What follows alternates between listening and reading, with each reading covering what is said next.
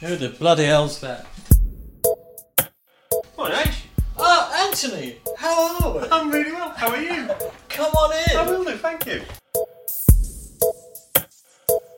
Did that sound staged? Just a little. No, it's it'll fine. be fine, yeah.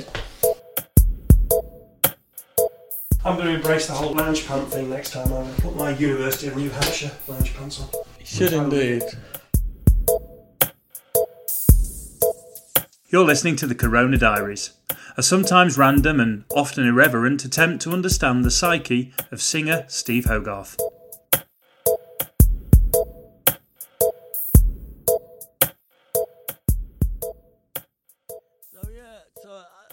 Anyway, I'm going to do it tomorrow. And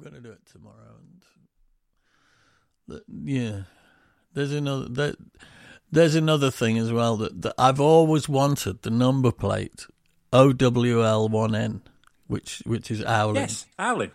I've always wanted it, and it's never been issued. And I wrote to DVLA, and they've now issued it, and it's in an auction. You've got to bid for it because they're bastards, you know. Ooh. So they've issued it. The auction is today. It finishes at 3:20, which would have been slap bang in the middle of my Polish phoner, which is another reason this whole thing's been a pain in the arse. Anyway, I've moved it to tomorrow now. The Polish phoner. You can't move the DVLA auction. Right. Obviously. Nobody can do that. Probably even Rishi Sunak couldn't do that.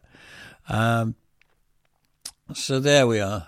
So I haven't bid yet because I'm keeping my powder dry. But it started at 500 quid and it's at 2,020 now. So that means at least two people are after it. Yes. Because they're bidding one another up. If it was one person, it'd be at 500. Yes. So there's obviously two of them on it, at least, if not more. And of course, I, being a wily old fox, I haven't bid at all because I've bid on eBay a lot. Of course, now I've found a little thing in the small print that says, in order to stop that kind of thing going on, you know, these people lose steam during the last 5 seconds with the higher bid, they've got sliding end times. And if you make a bid within the last half hour of the auction, they add half an hour to the auction. Ooh. You know, to give everybody a chance Which I suppose is how a normal auction works, isn't it? Because if you're in a normal auction, they carry on going, don't they? If you're in the room together, then whoever bids most wins. It's not about whoever bids quickest and last. No. So I don't know what I'll do. What I'll do is I'll bid $2,500, highest bid, and forget all about it. And if I win it great, and I could drive around with Owling written on my car for the rest of my life. And if I don't, I'll say, it's all a wank, that, and I hate people with personalised number plates. So there are my two possible scenarios coming out today. The only other thing I pondered, which is too late to do now, was to get the Purples to crowdfund the entire thing and win it for me. But I just decided I couldn't be that cheap. Okay, there's a few things in that. Firstly, I think the crowdfund idea is brilliant. Because they'd have done it, no matter what it cost. Absolutely. Everybody would chuck a few quid in to do it. So I think that would have been brilliant. I think there's a couple of flaws in what you've just said there. Okay. The whole concept that you'll bid something and then forget about it if you don't win it, right? Yeah. Having gotten a slight insight into your personality, that is no way that is happening. No way that is happening. This is going to come up regularly. Yeah, forever. Yeah, that's true. So there's the other problem is, does it matter how much it costs? And by that, don't I mean, say that. Yeah. But here's the reason for saying it, right? Yeah. So let's say you pay. And it comes down to cash flow, but let's say you win and you win it for $8,000, right? Yeah. Just for shits and giggles. So that's what it's worth. In 10 years' time, it's still worth that. All right. So in reality, if I was to sell it, doesn't matter. If that's what the world thinks it's worth, then that's technically what it's worth. Oh, that's so a at which point, dangerous is thing. this an investment? Is this an investment? Is what I'm saying to you. It'll bring you joy and happiness. Yeah. Are you saying all this because it's my money and not yours? No, I'm actually I'm actually saying if it's something that will bring you joy and happiness in your life, and there are so few things that bring people real joy and happiness in their lives, and it's going to make you smile for the rest of your life, then does it matter because it has an inherent value? That's what I'm saying. Yeah. It doesn't become worthless tomorrow. You No, haven't flushed that's true. 10 grand away tomorrow.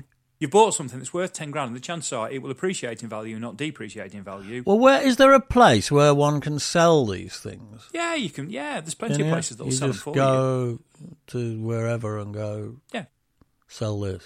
Yeah, there's plenty of places to sell them for you. But it will always have a value. And look, how many people will have asked about this? I mean, realistically, if you'd said to me it was going for 20 grand, I'd have believed you. Now, I believed you. So then it just comes down to, have you got the amount of money we're talking about? And if it was 250 grand, I would probably be suggesting possibly not. No, but otherwise I would have bought a yacht with staff. Yeah, exactly. On the grounds that it would bring me happiness. But if this will bring you happiness, and tootling around for the I can't decide whether I'll feel like a wanker as well. Well, there's only one way to find out. Yeah, I mean, what you're going to do instantly, what you are going to do instantly, is you're going to probably quadruple the value of your car. Well, what from a tenner to 40 quid? Yeah. Whatever your car's worth, it could potentially be worth 6 or 8 grand more tomorrow by the very virtue of the plate that's on it. Yeah, well, it'll be whatever the plate's worth. It'll be what my vehicle is worth because it's currently worthless. My Mini's not worth a damn thing. Even John the Albanian keeps saying, you should sell this car. And he comes from Romania, the shittest country in the world. So if even he's telling me to sell my car, it's like Jed Clampett advising you to sell your truck. The one question you need to ask yourself, and I can't answer this, only you can answer this, right? Will it genuinely bring you happiness? Now, you've mentioned this on a number of times. It's been on a number of episodes of this. I know. Will it genuinely bring you happiness? Because this is one of the few occasions where something ethereal almost, because let's face it, it's only a thing. Yeah, I know. But it could bring you genuine happiness. And if it does, bearing in mind it won't lose a lot of money, you might not get it all back, but you get the vast majority of it back, then what does it matter? I guess the point is we spend our entire lives chasing stuff, and consumerism is a great thing, great invention to get us to do these things, but in most cases it doesn't bring us happiness. This actually could bring you happiness. It could give me a little chuckle from time to time. It'll make you smile every time you get in the car. I could even do a bit of owling on the roof of the Mini. Yeah. Just for passers-by. Yes. So only you can answer that question. Oh, dear. Yes. Well, that's an interesting... Am I glad we've had this conversation? I'm probably going to feel even more tortured if I don't win it now, after you've convinced me there are no negative aspects to owning it. Well, I mean, there's one negative aspect, which a large chunk of money will disappear out of your bank account, and the only time you get it back is when you sell it. That's the only negative. You're going to have to finance it. Yeah. But in terms of, will you get? It's like a house. Will you get benefit from it? Yes, I will. Will it bring me something every day? Yes, it will. Will it essentially have a value in a year's time, in 2 years' time, in 3 years? Yes, all of those things. It answers all those questions. In a way, a car doesn't. Buy a car makes you smile great, but it's losing money every single day unless it's vintage. It's true, yeah. Tis true, and that's very interesting, and I'm going to run that past the wife. Yes. But I'd prefer it if you didn't mention your name. Can you sell it as your idea? No, darling. Ant said this, and I think it makes a lot of sense. What do you think? Should we start? Should we do the old intro and everything? We better add. I've built this up into such a deal now that when this actually goes to air and I don't own Owlin, the shame will be compounded. I've got to buy it now, no matter what it costs. All we'll do is we'll send out. This will go out, and then there'll be a little message saying TCD is taking a slight break. We'll be back in the new year. She's lying in a dark room. He feels like how Liz Truss would feel if she had a conscience. If you notice that your patron fees have gone up purple by about 300%, then you'll know why. Yeah. You'll know where it's been diverted. Right, 187, isn't it? You. I've put 188. That's the trouble. When you edit them, I lose track completely. Oh, we're on 187. Oh, okay then. Lovely. Let's go 187. Right, I'll have to change the name of my folder, which causes all kinds of hell with Logic. Yeah. Have you ever done that? Just change the name of something. But it does in Studio One as well. It goes mental. Yeah, don't like it, do they? No, they get very, very in the ump. Well, tell you what. Before we start, while we're quickly talking, I'll just check. I'll just go to Captivate, which is our podcast platform of choice listeners, and I will just double check. Our podcast platform, PPOC, because it went out our yesterday, PPOC. didn't it? It's 187. 186 was yesterday. Oh, 187. Oh, they're bugging me. Look at us checking. Yeah, that's the first. Hello and welcome to Chapter 187 of the Corona Diaries. Yes, hello, good evening. Good morning, good evening, good afternoon, good heavens. I thought you were going to go into a bit of Welsh then. No, I was channeling Clement Freud at that point. Was that Clement Freud? Well, no, it wasn't, but... So it's the morning after the day before, isn't it? It is, yes. Yes, the last night of our tour at the Roundhouse in Camden. And I was hoping you'd tell me how it was. Because I thought it was spectacular. Did you? Oh, that's great. Does that mean you enjoyed it, or it was just spectacular? That's a very interesting point, actually. Well, I got piss wet through queuing to get in. Oh, yeah, I've apologised for that. I mean, you probably haven't seen that. But I have. Well, no, I've apologised for the flippant remarks I made during the show. I thought the flippant remarks were very funny. About leaving everyone outside on purpose. I didn't think that was funny. Well, I'm glad you thought it was funny. I did that thing where I woke up in the small hours going, oh, fuck, did I say that? I often do those after gigs. Well, I thought your introductions of the band were fairly unique. I'd forgotten about that as well. They were very, very good. Oh, God. Yeah, I think, as I said to you in an earlier message, I was definitely hammered by the end of the evening. Now, at what point during the show that happened, or whether it happened immediately after, I can't be certain. But I do know that I can't remember much about any of it. So that would imply that perhaps it started before the end of the gig. Well, I saw you about 1 o'clock in the morning, and you were wankered at that point. I was, Anthony. I was, because you just had that smile thing. You just did that. You were just literally giggling at that point.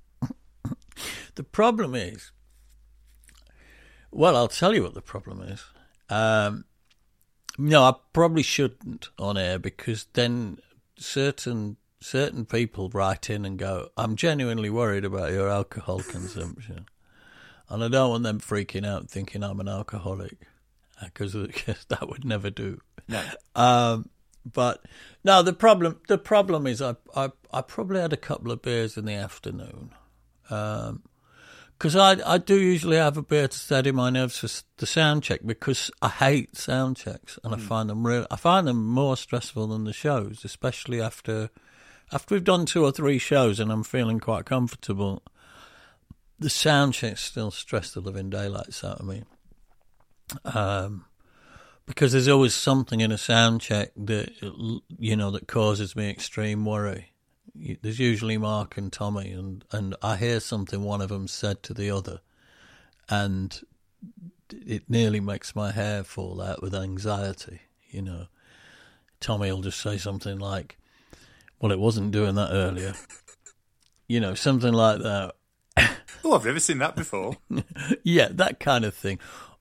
Or Mark will say, Tommy, do you know where the backup hard drive was from blah, blah, blah? And I feel my insides turn to water. And sometimes they're quite innocent comments, but I find them so stressful that I need a drink to get through sound checks. So I usually have a drink. I usually have a beer either before sound check to face it, and then another one during a sound check to cope with it. So then I'm already 2 beers into the day.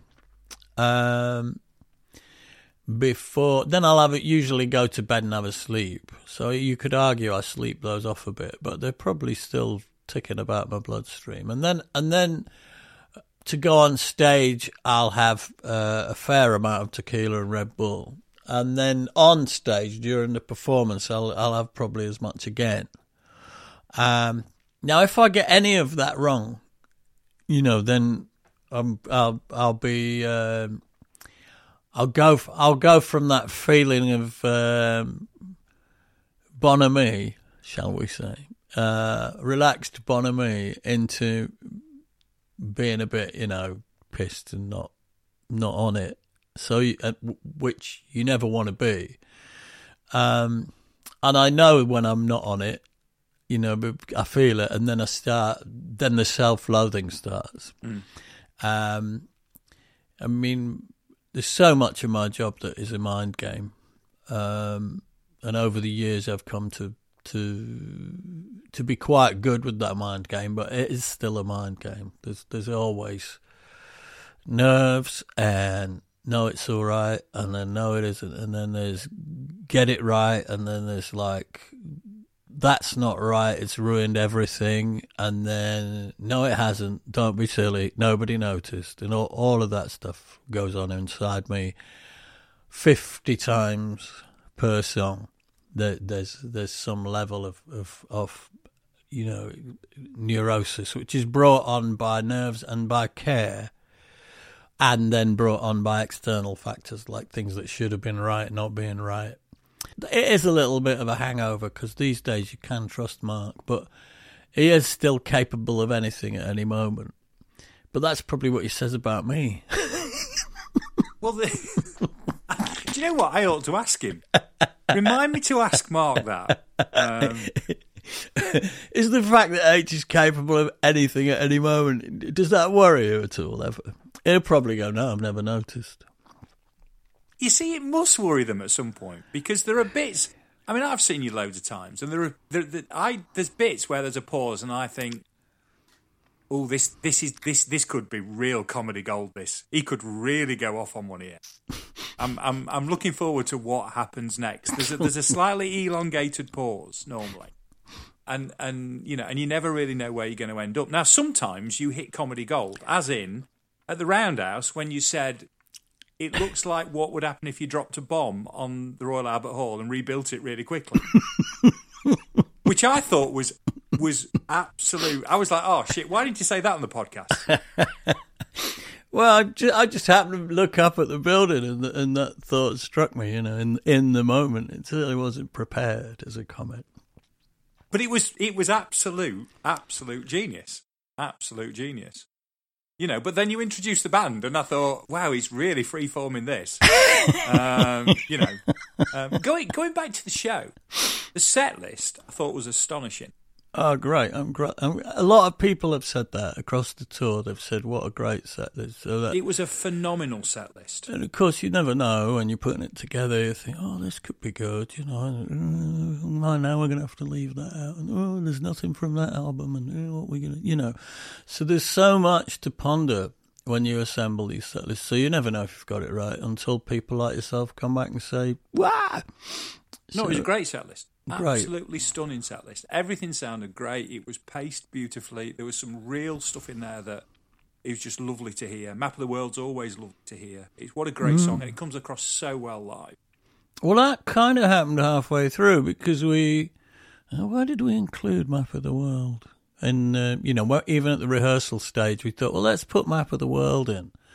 And I think that's because we played it once somewhere on the last tour and it went down really well and we were all quite surprised. So we thought, well, let's stick Map of the World on the bench because we'd got 2 nights in Utrecht.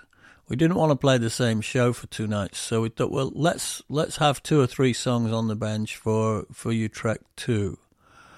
And Map of the World went down so well, we moved it into the starting lineup, I think, and we'd been playing Lucky Man every night, and I think we took Lucky Man out. Did we play Lucky Man? No, you didn't play Lucky Man. No, well, we played Lucky Man a lot on the tour. Just because we haven't played that much, and it's a really cool song. And I think I said on a podcast, I'd had a listen to it. I'm going, whoa!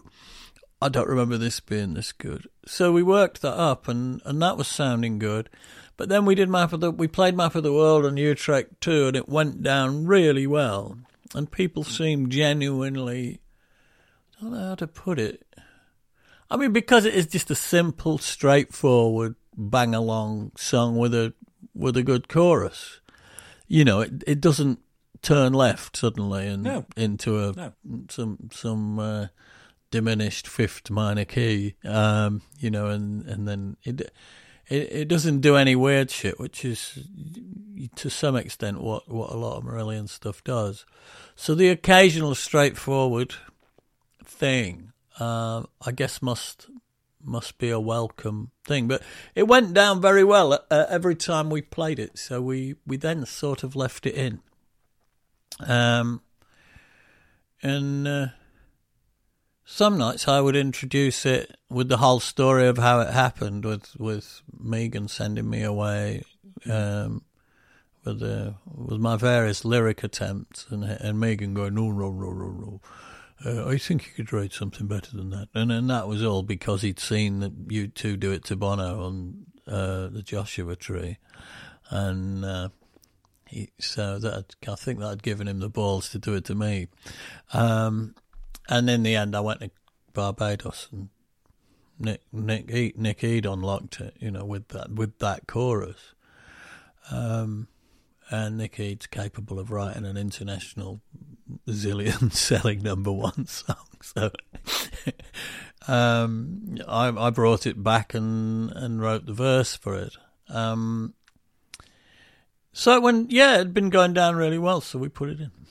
I think that's one of the reasons why I wish Circular Ride got more of an outing and actually had made it to an album, because I think that song fits in the similar sort of vein of, it's a relatively simple song, but it's easy to sing along to. It's a great crowd pleaser. It works really well live. Man of 1,000 Faces is a bit like that. 1,000 Faces is like that, but there's so much to 1,000 Faces, and there's that big thing at the end, which is great. But it's, from my point of view, there's always a little bit of like, oh God, not that, because there's so much. I have to use so much energy up doing it, and if that were not true of the rest of the show, it would be bad enough. But it's just like sticking a sprint on the end of a marathon, really, for me. So we've done it a lot. Mosley loves it. He's always campaigning, what about 1,000 Faces? What about 1,000 Faces? But I'm always a little bit, I'll go with it if I'm outvoted. But it was nice to rest it, to be honest. The release is another one. Probably the reason why the fans like the release when it's played is because it just zips along, and it's straightforward. It's got a lot of energy to it, and you just, you can just, to your point when you did it on Thing, you can clap all the way through it. You can just, and they're in major keys, which I mean, most pop songs are in major keys. Major keys, and we write everything in minor keys, because we just prefer the sound of them, I think. I think the band prefers the sound of a minor key. So just about everything we ever do, if you were to scrape all our jams off the floor or wherever they ended up, 95% of them would be in minor keys. And that 5% of them would be in major keys, but they'd be at the bottom of the bin because they'd have gone in there first. It's like, oh, in the bin with that, far too jolly. But I thought it was brilliant. I just thought setlist amazing, absolutely superb. Really, really worked. Paced really, really well. I actually thought Sounds That Can't Be Made was as good as I'd ever heard it. I can only remember a handful of gigs where I could hit those falsettos in the silent and high. And for this entire tour, that was effortless. Who knows? You've either got it... I was going to say you've either got it or you haven't, which sounds a bit modest. What I mean is you've either got falsetto on the night or you haven't. Yeah. And it's there for you or it isn't. And, having spent 7 months with none whatsoever, I treasure the fact that it seems to have come back with a vengeance. It seems to have come back Teflon-coated and bulletproof. It's come back in Kevlar, which is amazing, really. Albert, that's the title for the episode. Falsetto in Kevlar. I like that. We'll have that. But it was. Your voice was, bearing in mind what you'd done over the previous couple of weeks, your voice was strong, it was as strong at the end of King. I don't know what's happened, but it's definitely the strongest across a tour that it's ever been. So happy days.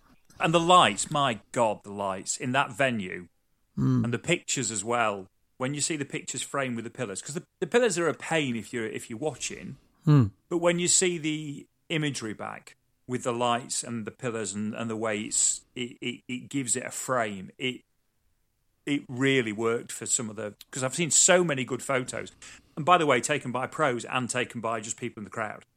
Right. So there's something about that venue that's really photogenic. Yes. Well, I think it gives an LD the opportunity to do certain things as well. I know that there were lights placed on every one of those pillars going straight up. I think he'd got blue lights on it when I went out to sound check, and it just looked lovely.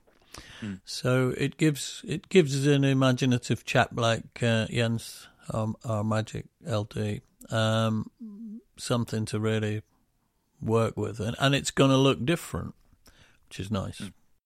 I have to say, look, queuing up wasn't fun, and from a spectator's point of view, if you're behind a pillar, it's not fun, but I really liked the venue. I thought it was unique and individual.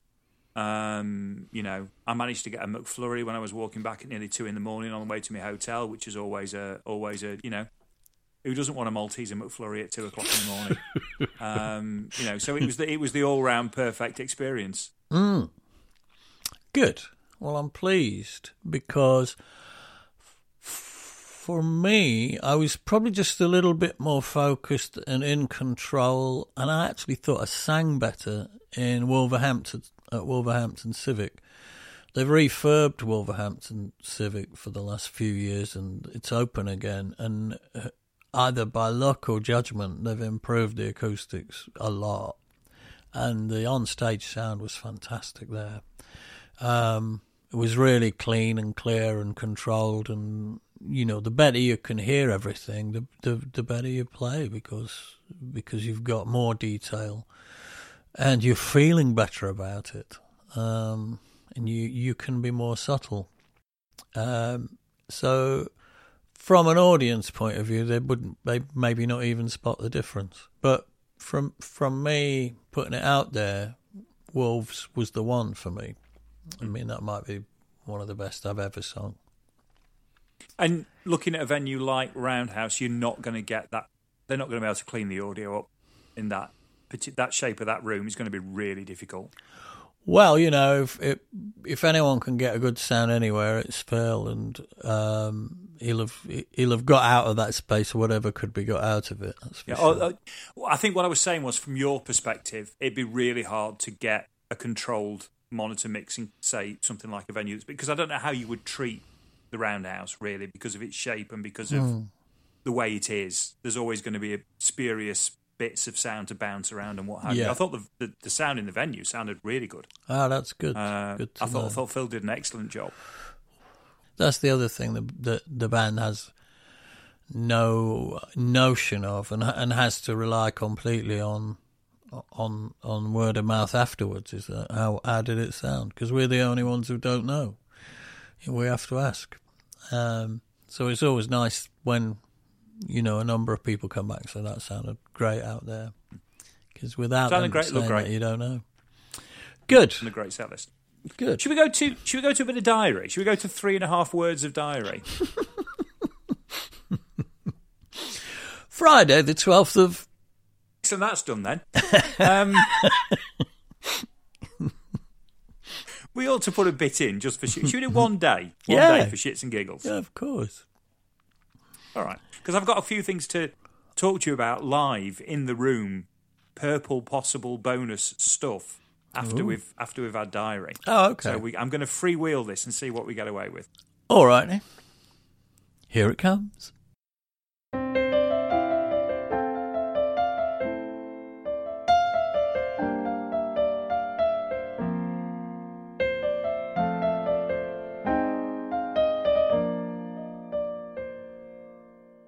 Friday the...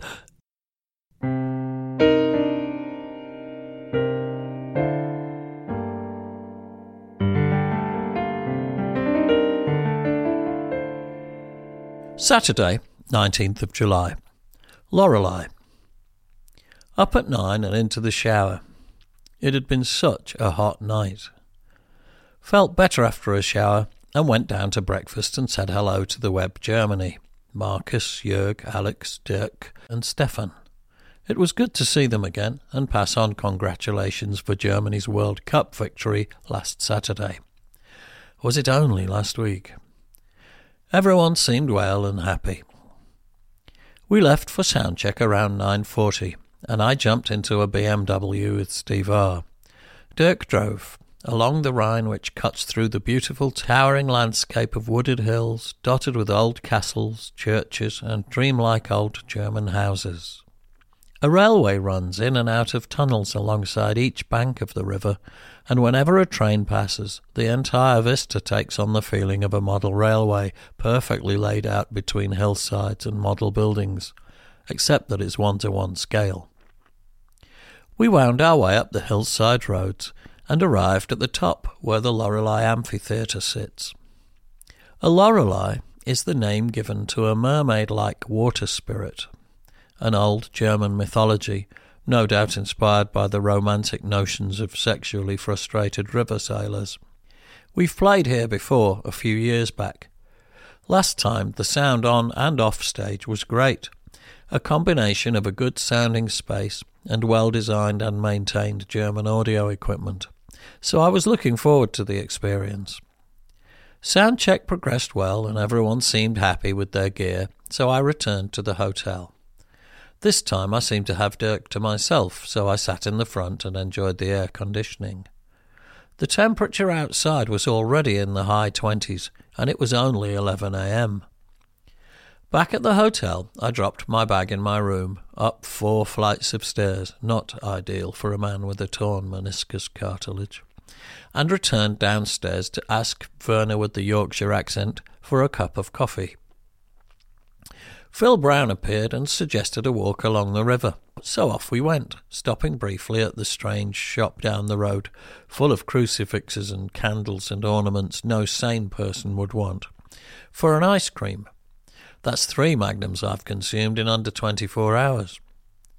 We walked along the river and sat on a bench for a while, watching the passing barges and contemplating the number of trucks you'd have to put on the roads to move all that cargo. Germany, like Holland, seems to just work, unlike Britain, where we seem to just constantly make do. It was too hot to sit there for long, so we returned along the river and went looking for a bite of lunch. Decided to try a bar opposite our hotel, which looked like the food might be good. It wasn't, and neither was the service. Phil and I sat at the outside tables listening to bizarre German music playing from loudspeakers. At one point we heard Delilah, the Tom Jones hit, sung with great gusto in German, while watching a German tourist photographing a cigarette machine on a wall. I was just commenting that I haven't seen a cigarette machine for years when a monk walked past us and into the bar. He was a perfect Benedictine monk in dark brown habit, tied at the waist with rope, sandals, etc. Went back up to my rooftop room to lie perspiring on the bed in the dark. Sent text to Lynetta to say I was back if she wanted to call me. Telly continued to be depressing, and I eventually nodded off for a while. We'd arranged to leave the hotel at 7:30 to go back up to the amphitheatre and check out the opening band, Anathema. When we arrived, they were already on stage. Watched from the side of stage for a little while. They were singing well. Wandered down to the bar overlooking the river.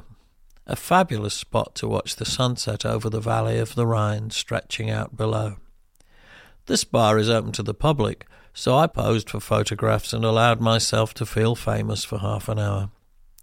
Joined soon after by Pete and Fiona Travers, Lucy and Stephanie Bradley, and Phil Brown and Nick Todd. Lucy showed me a photograph of a banner she'd spotted in the crowd. It said, quote, "Marillion, Frankfurt Air Traffic Controllers!" on it. We have fans in high places. I wonder if they'd known which plane we were on. Showtime beckoned, so we returned backstage to get changed and ready. Said hello to old roadie Smick, now living and working in Sweden, who had happened along to see us. He's in Germany to watch the Grand Prix and thought he'd drive over. It was good to see him. He split up with his wife Helen, who he'd met during our long spell at Stanbridge Farm near Brighton, writing Holidays in Eden back in 1990. A shame. He looked well, bearded and tanned. I don't think he'd have looked out of place in the Swedish royal family. Hit the stage at 10 and began with Gaza, trying to contain my anger at what I was singing. 330 dead in a week, and rising at a rate of 50 a day. Many children. So far, 1 Israeli soldier and 3 young men kidnapped and murdered by, according to Israel, Hamas, although Hamas have denied responsibility for it. The world does nothing, says the song, and apart from UN public declarations deploring Israel's actions, that's about it. I felt good tonight, and I was singing well. My sound was good, and the crowd and I were up for it. The evening had cooled to comfortable mid-20s for the crowd. Perfect, really. The 2 sit-down songs, Fantastic Place and Sounds That Can't Be Made, went well. During Cover My Eyes, I ran out into the crowd and sang the song from out front, taking a walk up to the mixing desks. Phil Brown had been badgering me to do it all day, so off I went. Unfortunately, the follow spot operators weren't psychic and lost me, so I performed the song in the dark among the crowd. It was kind of cool, though, that I'd vanished. Mark later told me that he couldn't see me from the stage, but could follow my progress by the camera flashes in the crowd. And then when I returned to the stage, walking down the central division of the amphitheatre, he said it looked like Moses parting the Red Sea. When I got to the front, I was prevented from returning to the stage by the crowd crash barriers. In my current state, awaiting a right knee operation, I decided against trying to climb over, so I looked at the crowd and made a gesture with my thumb. They promptly hauled me into the air, over the barrier, and set me down gently on the other side. Bless 'em. That shit makes you feel very powerful and very loved. Kaylee, Lavender and Heart of Lothian followed, and naturally the crowd loved it. I sang the whole set with soul tonight, and was very pleased with it as a vocal performance. I can't often say that. It's so hard to remain in that place, but tonight I was there more or less throughout. Plans to encore with This Strange Engine before Neverland were abandoned as we were going to overrun the midnight curfew, so we returned to the encore and played only Neverland. This song suits my range and spirit about as well as anything we've ever written, and again I felt good about every aspect of it, remaining connected to the words and the crowd throughout. Thank you, Lorelei. Really lovely. Didn't stay long afterwards. The dressing room was too hot to hang out, so I got changed quickly and staggered back down the fire escape-style staircase, where everyone seemed happy with the show. The editor of the influential German Eclipsed magazine said, quote, "Tonight, Steve Hogarth conquered Lorelei," unquote. Well, I'm glad he thought so. It can't do any harm. Back to the hotel, down the winding roads to the river, wishing we could slow down a bit, what with all the tequila and Red Bull sloshing around inside me. At the hotel, I asked if there was anything to eat, and Werner provided meatballs and a pickle. I ate this with bread and a mug of hot chocolate, a strange combo, guaranteeing indigestion before bed. Didn't stay up long, went to bed and slept well in between bouts of raging heartburn.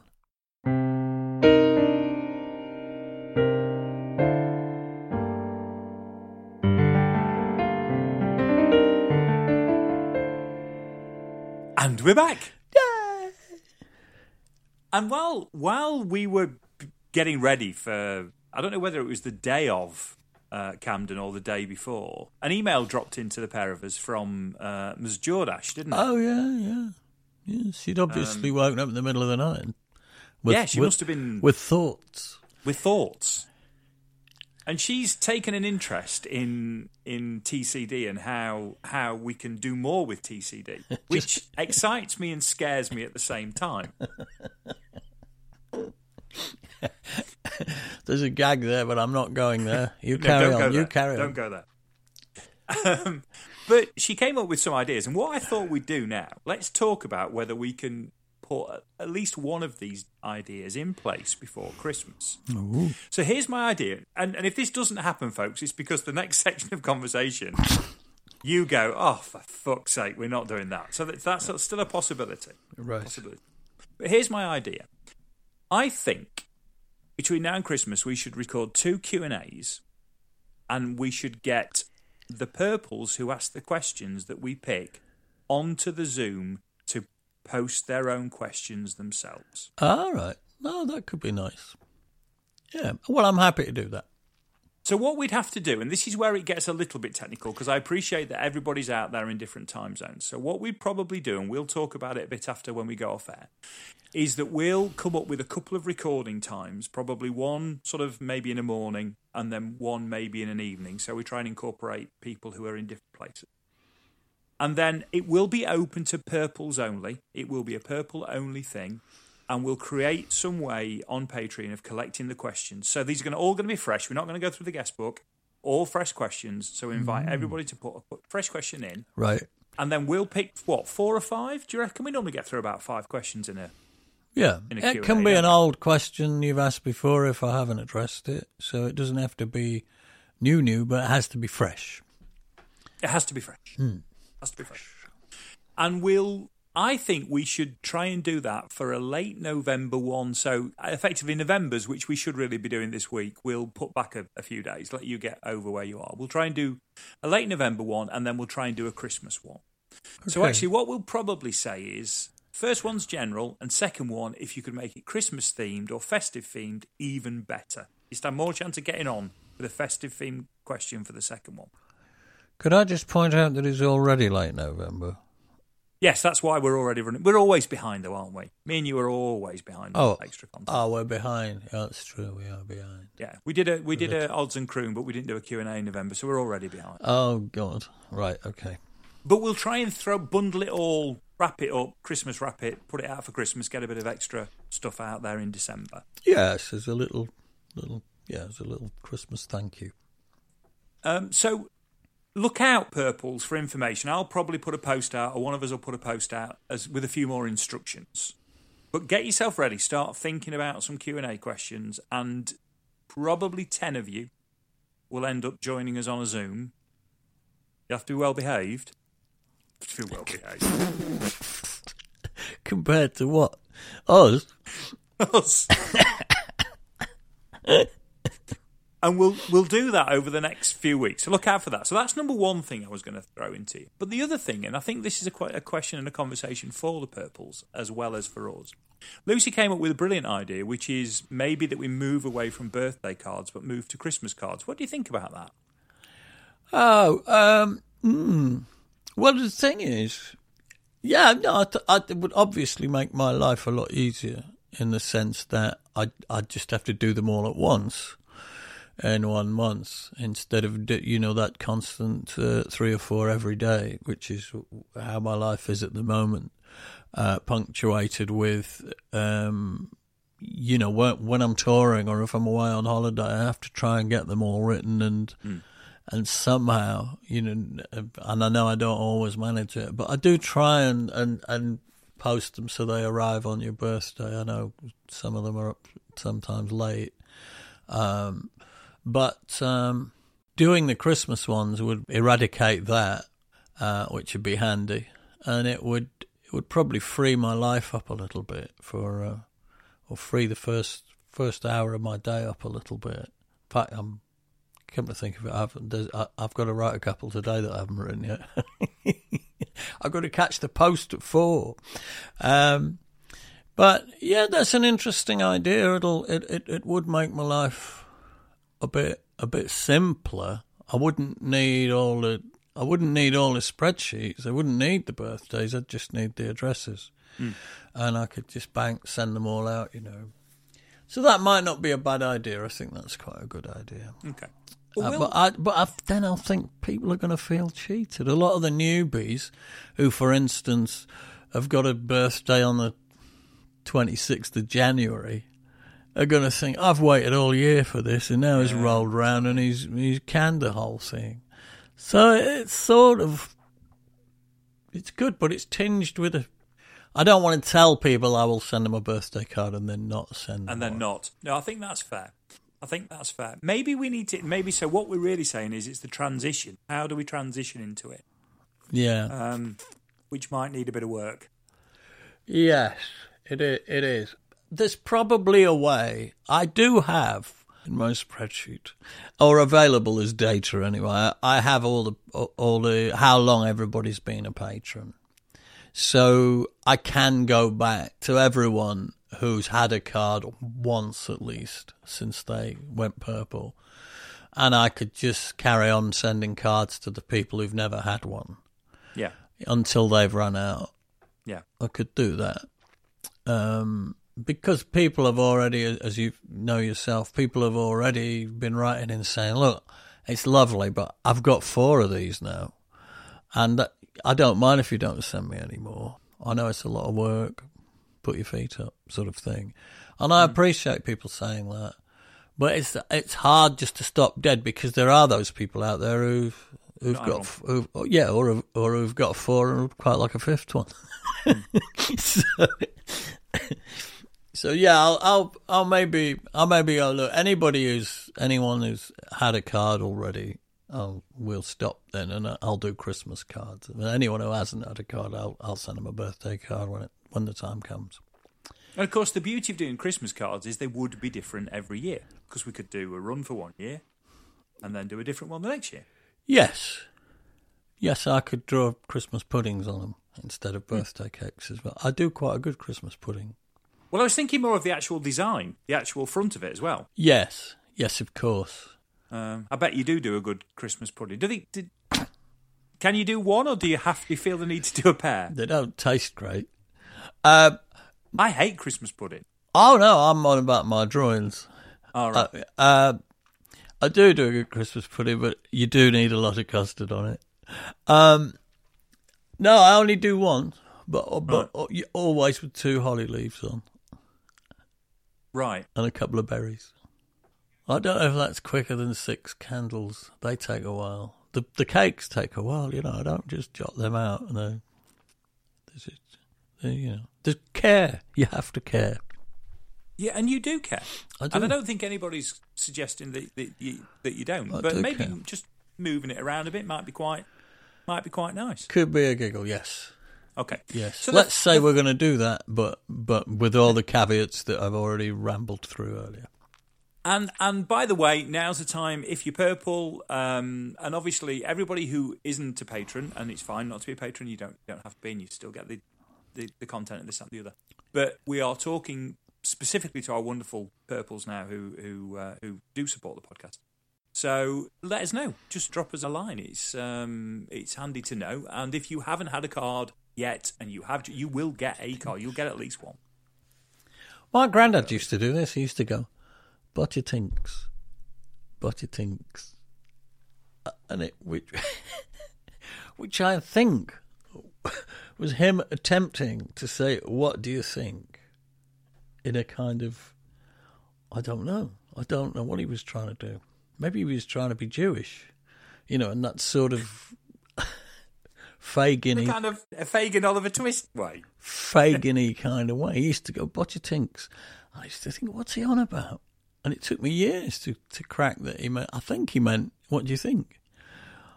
Anyway, that just exploded in my head. So I'm not being anti-Semitic. It was my grandfather. It's nothing to do with me. But I thought it was an odd thing to do. I don't think he was being anti-Semitic either, really. No, he probably knew a bloke who did it, for real. And it had caught on. I don't know whether I should suggest this, but I'd quite like to see you record that and pop it on Instagram. But I don't know whether that might be. What do you think? That might be fraught with danger. I think it's brilliant. I thought it was lovely. They'll just think I've lost my mind. I don't think anyone could be offended. No. In which case, do that then. There's your Instagram post for this week. They'll think it's Welsh or something. Be fine. And the final thing of Lucy's ideas, and I really like this one, and we've talked about this one, but maybe next year it should be the year that we do this. Mm. Lucy thinks we should find a venue and for a couple of 100 people or whatever, and record one of these live in a venue and give people the opportunity to come and be involved in actually the recording process. Now, people going out and doing podcasts live is big business. It is.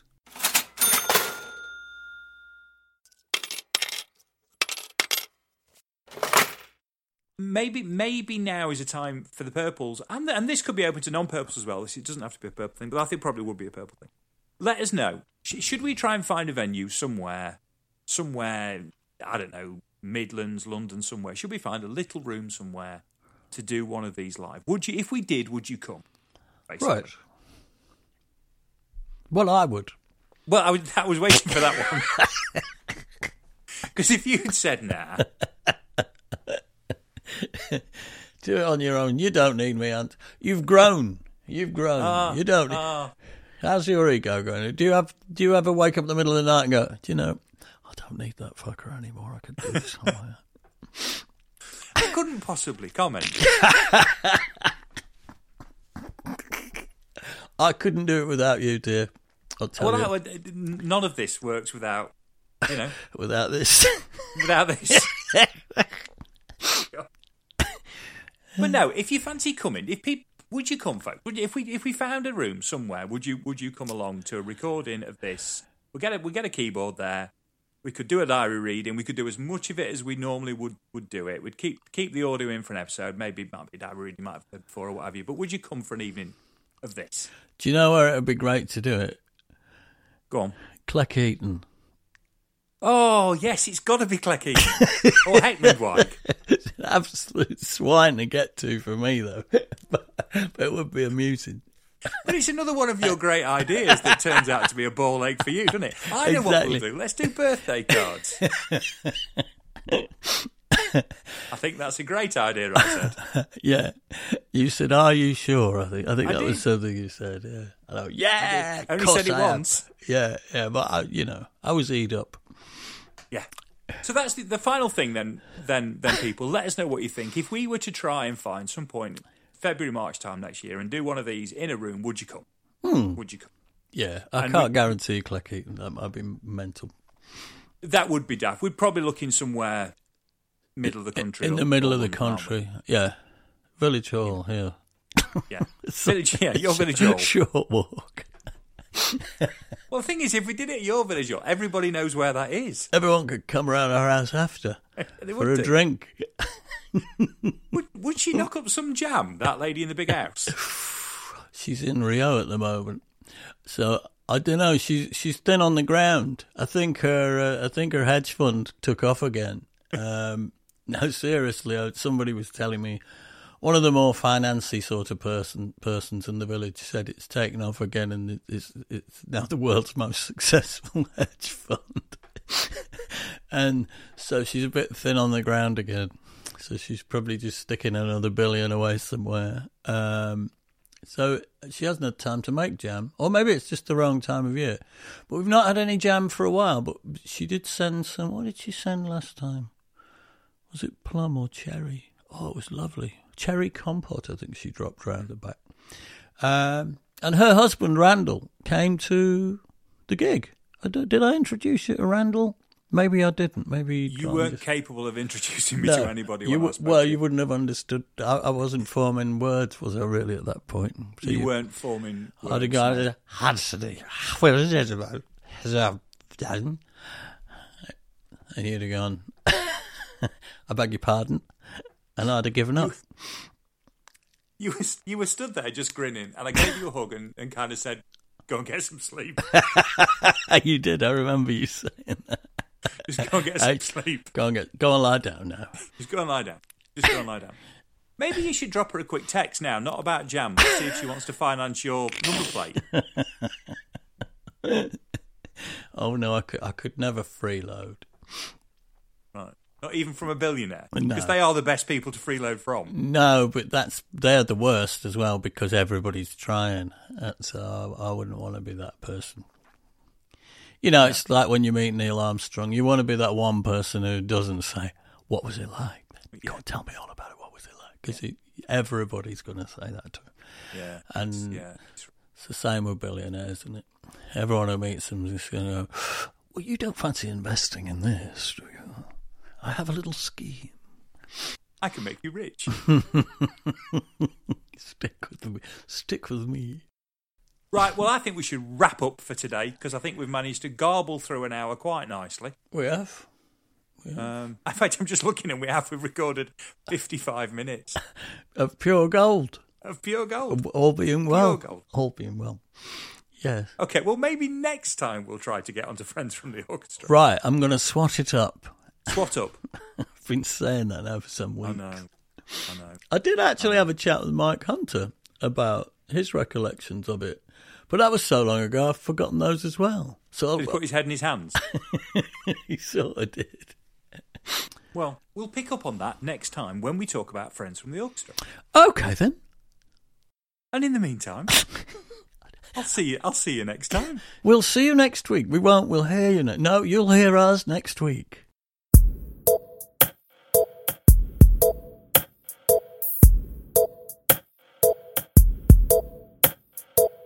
Thanks for listening to the Corona Diaries. It featured Steve Hogarth with the insights and me, Ant Short, with the questions. If you enjoyed the podcast, please consider subscribing and maybe leaving a review as this will help others find it. You could even share with other like-minded souls, should the mood take you. This has been an A Short Stories production.